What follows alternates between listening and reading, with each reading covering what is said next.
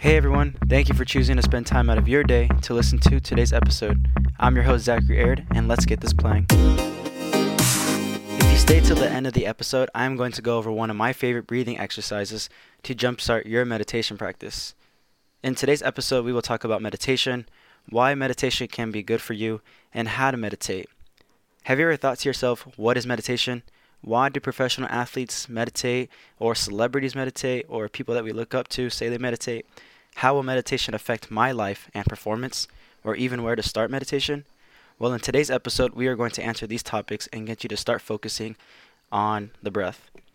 So the first topic is, what is meditation? And when people think of meditation, we often think the yogi floating, the yogi coming with their self-awareness. And this can happen between yogi, whether you're a person, a regular person, and like us, like athletes, or if you're in a job. You can meditate sitting, laying down, and even walking. I prefer sitting. Laying down, I tend to fall asleep, but I feel like that's when I'm most secure in my life and secure in my breath, that I start to fall asleep, or I'm just tired. And walking is kind of tough because you have to put away all thoughts and all phone away, and it's just you and the footsteps that's taking you to your next step. So for me, meditation is by sitting on the floor. You can have a mat or not. I usually sit on pillows, and you just want to drop the hands in your lap or on your knees, whatever feels comfortable. And the key to meditation is to be relaxed and become focused on the breath and the sensations that you are feeling in your body. And when thoughts keep recurring in your mind, you're supposed to not be judgmental and not think of them in a certain way, but to come back to the breath. You're fine about thinking. It's the natural human process to keep thinking, of the brain to just keep giving you thoughts. It's your subconscious trying to distort you from what you're feeling, which is coming back to the breath. So everyone knows meditation has been around for thousands of years, and everyone knows it lowers stress, blood pressure, and has the ability to change our mood. What people don't know is that just like different exercises work different parts of our body, meditation can work different parts of your brain. So meditation can actually work the forehead part of the brain, which is the prefrontal cortex, which does all your motor learning, which is very special, and how meditation can access that point in your life to improve what I have just said of changing your mood, lowering stress, and blood pressure. Meditation can also help improve your attention to have a deeper focus, and it can lower the threshold of your stress. So for me as an athlete, I've never been put in this situation, but if it's a game-winning shot, my threshold of stress is going to be much lower. That's why you see athletes like LeBron, Steph Curry, and Kobe, when they miss a shot, the last shot of the game, it tends not to hurt them as much because they know that they can do it again, and they know that that time is going to come again. So it lowers your threshold of stress, and it can quiet the mind to have less and less negative talk. So like the example that I just gave of Curry and them, they can actually not access those negative thoughts because they've been there so many times that the stress is not even going to get in their way to miss the shot. They know that making or missing is not going to change who they are as a person. So the biggest takeaway for meditation for me was to always live in the present. When I first started, I had to break the habit of what my thoughts were thinking. And when I used to come down to meditation, all the thoughts start coming in your head. You're a bad meditator. You can't meditate. Why are you meditating? This is for sissy lalas, right? Like, meditation is looked upon in the world as you're weird and that you're someone that doesn't belong here. And I'm here to tell you that meditation is the opposite. You start to learn through yourself and what you're thinking, and you get to have an awareness of the thoughts that are reoccurring in your head and what you are thinking and what mostly do you care about. So I'm saying this because when you start to identify with your thoughts, such as if I'm thinking that I'm sad, I'm going to become sad. If my thoughts are that I'm mad, that I'm not joyful, and that I'm full of self-ego, then I'm going to become those kind of attributes. So, like I said, maybe you have thought to yourself that meditation is not for me, or this is hard, I'm sitting down, this is silly. There's no point in doing meditation, basically. But these thoughts are completely normal, and what matters is at the end of the day, it is just you and only you on the mat, and that you're sitting with yourself in silence. So, from the bottom of my heart, the voice you hear when you're meditating, when you're going through your day, those voices are not you, and that you are not the one judging things. You are not the one making fun of the other person. You are not the one judging. Those are the voices in your head trying to distort you and what you believe in, but that you are the one who observes the voice and the body. So like any other way, when meditating, you are constantly trying to come back to the breath. So when a thought comes to your brain when you're meditating, don't judge it. Why am I thinking that? Do not judge it. You can, but it'll lead you in a different path. But just be aware of what you are thinking. Just guide it to another way. Almost like when our parents used to teach us to how to fall asleep, and they would tell us, just think of the sheep jumping over the fence. Like that's how you want you're never going to think about that sheep again once it passes the fence. So that's how you want your thoughts to be when you're meditating. And the more you do this, you're going to take mental reps, and that's why usually mental trainers or mental health coaches use a form of meditation, because when you're focused to unfocused, you're getting those reps in. So when I'm meditating and it's only been 10 seconds and I start to think of a thought, then I'm going from focus to unfocus, back to unfocused to focus. And these reps are going to eventually make you become more aware of your breath, more aware of what you're thinking, and more aware of who you are as a person. And then you're going to be more focused than you ever were. So in the end, meditation takes time because you can never be great at it. It's in our human nature to always think and to always think of what people are telling us. And it's up to us as people nowadays to decide, like, we're our own brain and we're thinking of our own things. So always keep coming back to the breath. The next topic I wanted to get into was how I got into meditation. And most of you are wondering, Zach, how did you get into meditation and how did you learn about this or basically learn about this? So I had a teacher, a professor in college my sophomore year. His name was Dr. Deviney, Dr. Tim Deviney. And he went on to explain, it was a psychology and sociology of sports class. And he wanted us to research our own way of trying to get jitters out of the game. And mine was alternate nostril breathing, which I would later get into, which was the free breathing exercise. So I had to bring this practice in, and while practicing, I was thinking to myself, wow, this is such a powerful breathing, not a powerful breathing exercise, but a breathing exercise that we don't normally typically do. We are constantly breathing every day, but we are never practicing it.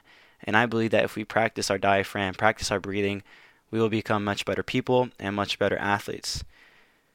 Another reason I got into meditation was I was scared of what other people would think or say about me when I would tell them that I'm meditating. Usually when someone says they're meditating, it's to find a sort of enlightenment, a sort of religion that they're in, such as Buddhism, Hinduism, that involve meditation. But for me, I saw meditation as a form of prayer. And in a book that I read from Phil Jackson, 11 Rings, he quotes a person named Joel Goldsmith who claimed that meditation can also serve as a substitute for prayer, a doorway to the divine. So like I was saying, my sophomore year was a really hard year of playing time, not seeing the floor, and it really struck me.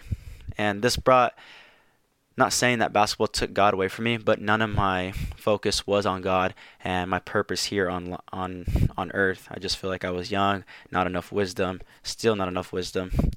But that I use meditation for a sign of prayer, for feeling that I'm okay and that Jesus and God is protecting me and nourishing me while I'm in this form of prayer and meditating. I felt like I was meditating towards a higher being than myself, which was God. And ever since I was a little kid, I knew what prayer was. I knew how to pray. I come from a good foundation of a Christian family. But prayer for me just felt like asking God for so-and-so. God, please make me rich. Like I didn't want to be that type of prayer.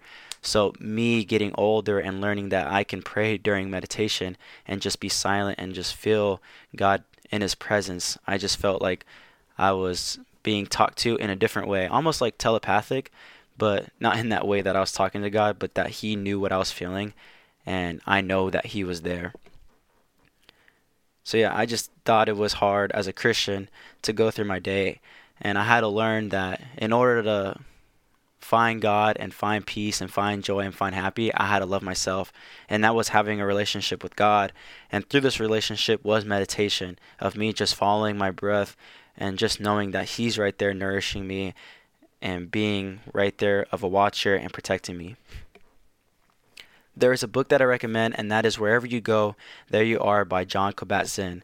I am pretty sure he is not a Christian author, but the teachings that he teaches in this book lays down all the principles you need to know about meditation. And I found this book early on in my college career, which I wish that I read before, because there is a lot of principles that go into meditation and how you sit, how the posture can change your body. Just like people teach you before an interview, go into the restroom and just scream and be a powerful move. Like, what are they called? The powerful stances. And you could show powerful stances is if you're giving a presentation while your arms are crossed, if your arms are in your pocket, you'll know who's powerful. So this way, meditation can change you through meditation and mindfulness. One of my favorite quotes from this book is that he says, "So there can be no one place to be. There can be no one way or to heal, no one way to live, no one way to feel, no one thing to know or be known." And this is basically saying that everyone's on this here on earth, everyone was handpicked by God to do your journey. And I believe there's no one way to success, even if there is success, because everyone has their own definition of success. And everyone has their own process on how they're going to get to their journey. And all in all, it is just you, and like I said, it's just you sitting down with yourself and being aware of the thoughts and the breath that are going in you and through you. So after researching with Dr. Davini's class, I remember going on YouTube and finding meditation practices. And there can be a lot of people that can distort you from what meditation really is. Nowadays, yoga is really based on the movement and the movement with breath. But the thing people don't forget to do is that meditation is the sole practice of yoga. You are coming back to your breath. You are learning who you are as a person. You are learning what you do and how you do. And the yoga instructors that I found was Bree and Flo. And their YouTube is actually Breathe and Flow, which is pretty crazy how they met each other and their names are like that, unless they changed it that I don't know of. But they were so helpful on the journey of my meditation and my almost like a spiritual guide. They're not Christian, but they showed me through the universal language of love that they just wanted to help people out and know that people are struggling out there. And for me, it was sports, and which I really shouldn't really be worrying about sports that much. But it was just, that's my type of stress that's going on in my life at the time. So Bree and Flo were helpful, and I recommend you guys following them. They're not paying me or anything. I just know of them through YouTube, and they have really good guided meditations, and they understand what you're going through and how a human develops. So yeah, they were yoga teachers, and they're not like the typical scary yoga teachers. But I talk about them, or I want to talk about them, because they always, when it was my first time watching through YouTube, I remember finding them later on. I did a couple meditation videos with other YouTube yoga instructors, and I was like, this is not for me. Like, this is not yoga, and this is not what I pictured. But it wasn't until a week later I actually found Bree and Flo. And I remember doing my first yoga session, I was like, man, this is the hardest thing I've ever done, because it's almost in a way like calisthenics, but I'm not going to say it was calisthenics. It's just you're with your body and you're moving with your body, and you're just feeling your muscles and your bones, your muscles all reacting in a different way. But Flo had a saying at the end of the video during our 10-minute meditation to end the practice. And what he said was, the only bad meditation is the one you did not do. And this quote has stuck with me since then, since my sophomore year of college. And when he said this quote, it was just like a monkey just fell off my back, because he said the only bad meditation is the one you did not do. Which means You can't have a bad meditation, or the only way you have a bad meditation is if you didn't do it. So I would go to sleep being like, I need to do my meditation today, even if it's 1 minute, 2 minutes, or if I'm laying in the bed on my back, just taking a couple breaths and just knowing who I am as a person, and that I am here and I am destined to be here, and that I was handpicked. The last topic I wanted to get into was, how can meditation make you a better teammate and a better person, or even if it does make you a better teammate and a better person. So you're probably wondering, Zach, how can meditation help me as an athlete, help me as a person in a job, help me as a manager, a CEO? How can meditation help me? And I would just tell you, just look at all the greats that meditate. Just to name a few athletes is Kobe, LeBron, Curry, and a few celebrities like Steve Jobs and George Lucas. Kobe, LeBron, Curry play in the NBA. Steve Jobs is the development of Apple, and George Lucas is the creator of Star Wars. These are just a few names that just resonate with me when I was on my journey to meditation, and just seeing people who have all the money in the world, all the fame in the world, but what they practice, what we don't practice as normal human beings. I wouldn't say normal human beings, but us as regular people, we don't just sit down with ourselves, and they're clicked into something much more greater than we are, and that they found themselves through meditation. What resonated with Kobe was when he said, I think it's important because it sets me up for the rest of the day. It's like having an anchor. It's like having an anchor. If I don't do it, it feels like I'm constantly chasing the day as opposed to being controlled and dictate the day. Kobe would always start his morning practices with mindfulness and meditation. And, there's always the stories of him up from 2 to 5 a.m. And he would meditate right when he wake up during his morning routine, just to set up his day for greatness, because he knew if he had a great meditation or a bad meditation, it would set up his day to having a good day, because he knew that he was in charge of his mind and that his mind wasn't in charge of him. Steve Jobs. I learned about Steve Jobs in college after doing almost like a presentation of him. But he talks about meditation by, if you just sit and observe, you will see how restless your mind is. If you try to calm it, it only makes it worse. But over time, it does calm, and when it does, there's room to hear more subtle things. And Steve Jobs is right. He had all the time in the world to do whatever he wanted. He's the creator of Apple. But he took a few minutes, 1 hour, 45 minutes of his day to just sit down and observe. And he talks about it in his quote, how restless the mind can be, and we're not training our minds. We are so linked into the iPad, to the phone, to video games, and that we're not linked into with ourselves. So a little story that I learned about Steve Jobs when I was doing my presentation was, of course, he had a dad, but his dad was a mechanic, and he actually installed fences on the side, I'm pretty sure. And Steve Jobs was telling his dad, hey, I'll come work with you for a day, or I'll help you out. So they went out and started doing fences. And Steve Jobs, like any other son, he was asking his dad, why do you take the time to paint the inside of the wood planks if no one's going to see it? So if you can imagine your two hands in front of each other, and they're the two plank of woods, and you paint the inside, and then you put your hands together. No one's ever going to see the inside of your hands, but Steve Jobs' dad painted the inside. And these were like your typical white fences with the pointed, not an arrow, but a pointed arrow at the top, and the white fences that went around the house. And Steve Jobs just asked him, why do you paint the inside of the fences if no one's going to see it? You're wasting time. It's not doing anything. And his dad says, this is what separates people from their dedication and their perfection. The dad said he knows no one's going to see it, but he knows exactly why he did it. The dad was basically telling Steve Jobs, he knows no one's going to see it, but that I know that I did it for my own sake, and that I'm trying to dive into perfection and dedication into my own little process in this moment. So this story is pretty fascinating because Steve Jobs actually added this philosophy into his Apple products. So if I were to break my iPad right now and throw it on the floor, it would open up and you would see the inside of an iPad, inside the Mac, inside the iPhone. And this is an iTech dream of how the iPad and how these Apple products are laid out inside, where the wires are, where the chips are. Everything is laid out for perfection so that anybody can really work on it.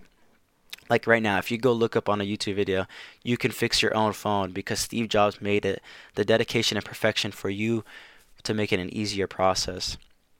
So it's pretty special that Steve Jobs took what his dad taught him about dedication and perfection and taught him that basically this is going to change your life forever and that you can use this process with anything you do. And look where it brought Steve Jobs. It brought him to be the creator of Apple, which is pretty crazy. The next person that I actually talked about was George Lucas. And if anyone y'all don't know, George Lucas is actually the Star Wars creator and the person who wrote the Star Wars. But he references that Jedi's or Sith Lord's consciousness is achieved when one has put in the work and time to become a master at meditating. Through the movies, you see Yoda meditating, you see Luke Skywalker meditating, Anakin Skywalker, Darth Vader in his meditation chamber. You see these Jedi and Sith Lords meditating. But George Lucas actually brought that into his movies because he wanted to show people that he meditated, and through his practice that everybody can meditate too. What we don't know is that Jedi's actually meditated toward the good by quieting their mind, but the Sith Lords concentrated their minds toward anger and fear. And this is when you see Anakin start betraying everyone and believing in himself, which is full of ego and self-pity, while Obi-Wan Kenobi was basically saying, my allegiance is to the Force, and that is a democracy. Great quote, by the way. But George Lucas was basically saying that Jedis and Sith Lords meditate, but while meditating for different things, different outcomes come out of it. So, just to change a little subject, I know a bunch of athletes who go through performance anxiety alone, and this is just like the jitters before a game, or a certain family member is coming to the game and you're nervous about it, you don't want to play to your hardest, and this is all normal, right? This is your body and your subconscious telling you that this is normal. But what you don't want to do is fight against your jitters and nervousness. You want to be one with your nervousness. You want to just tell people, I'm nervous. I've gotten up to do a presentation and I would just try to make people laugh because that would be my way of getting my jitters out, is that people are just like you. Everyone's afraid to go up there and give a presentation. Everyone's afraid to go make the game-winning shot. And it's the people that separate themselves to be with their anxiety and with their performance. So performance anxiety actually comes from measuring your self-worth based on your performance. So if your self-worth is based on how many shots am I going to make today, how many audits can I finish today, can I be the best worker today, if you're determining and measuring your self-worth for your outcome of your performance, then you are not going to succeed in life. I'm telling you this right now. If you measure your self-worth on the shots you make, the shots that I missed, the game-winning rebound, you are not going to have a good outcome in life. But that if you measure your self-performance or your self-worth on things such as, can I be a great teammate? Can I high-five all my teammates today? Can I tell someone that they look good today? Can I be nice to someone? Those are all goals that everybody wants. And this will actually relieve you to have performance anxiety and actually find peace in your enemies and your opponents. Not that we all have enemies, but we also do have opponents. And when you can find peace in your opponent, then you're going to come out on top. So meditation can actually come in and swoop that away, and it could take away performance anxiety, just like I was saying. And you can meditate before a game, just like you see athletes pray. Tim Tebow getting on one knee. That's a form of prayer, just to come back to the breath and just say, you are you. Like the fans, the refs, the coaches, the players, those are all subcomponents to your life. But when you sit with yourself in silence and let your body do what it wants to do, you will become a better performer or human being. And this is why athletes can actually play freely and get in the zone much faster, is when they just start having fun. This is why you see NBA players smiling on the court, having fun. It's why you can see Curry go from a smile to 40 points in a game, because he knows who he's made of, and he's letting his body do its own thing because he's trained to it. there's that story of the Marines who they say you fall to the when all else fails, you fall to your training, and that's just like a perfect saying of like if you put the effort and you put training in, then what are you to be afraid of? You did all the work. You did your hard work. So a game, a test isn't going to be your self-worth. Don't base your self-worth on performance. So a lot of athletes struggle with comparison and locking in to be in this moment right now. But you have to understand that it's hard as an athlete to be in the moment. Such as if I throw a turnover and my coach just yells at me, pulls me out of the game, it's hard to stay in the moment. And I can't tell my coach, hey coach, you're not in the present moment. Those outcomes are not going to work. But what you can do is control the outcome of what happens after that turnover. Can I get back on defense? Can I get the game? Can I get a stop and get us another chance to score? Or if you're in a job, if I said something mean to a coworker, do I have the courage to go over there and tell them I'm sorry, or I'm sorry that wasn't me? Not many people get to do that nowadays, and it's all behind a screen. So once again, don't try to base your self-worth on your performance, and always try to stay in the moment. It's just like when the story of like tryouts. You know how you're in middle school and you're trying out for a basketball team, baseball team, and you're looking around the room of all 50 kids, and the coach is basically saying, all right, we got 10 roster spots, we got 12 roster spots, and you're counting, he's going to make it, he's going to make it, and then you get to that one kid like, oh my God, we're both fighting for this roster spot. Like, why are you comparing yourself? Like, God already chose what's going to happen in the future, so you can actually control your present moment. We already know the answer to what's going to happen, but can you control this moment? Don't let the moment that's already processed and written down in life portray your moment that's happening right now. So there's a story that actually goes with being in the moment and the reality of the outcome and self-worth and performance. And this is a story that I read in George Mumford's book, The Mindful Athlete. He talks about a grandpa and a grandson talking, and the grandpa goes on to tell his grandson that there are two wolves fighting against each other every day in our lives. And one wolf is evil, and one wolf is full of good. The wolf who is evil is filled with anger, envy, arrogance, self-pity, and the worst of all, ego. And the other wolf who is good is filled with joy, peace, love, kindness, empathy, truth, compassion, and best of all, he's full of faith. And the grandpa goes on to tell his grandson that these two wolves are fighting in you every single day, my child. And the grandson looks at him and says, all right, Grandpa, like who wins? If one is good and one is evil, it's like Lord of the Rings, which one will win? And the grandpa looks him in the eye and says, the wolf that wins is the one you choose to feed.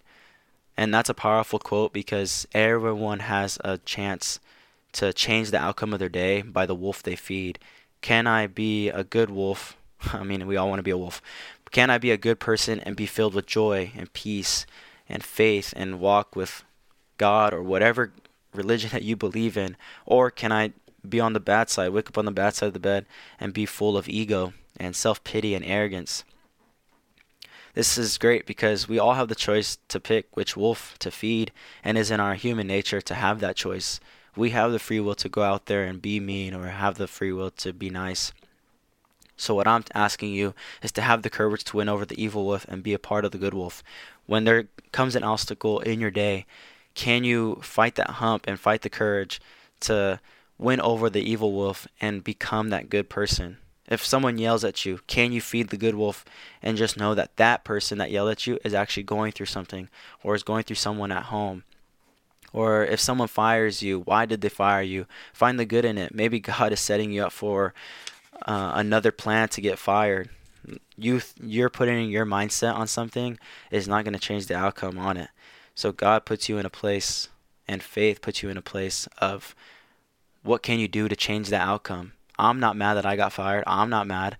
And that you can find joy in it. You can find that he's laying another foundation. He's opening another chapter for your book. So that segment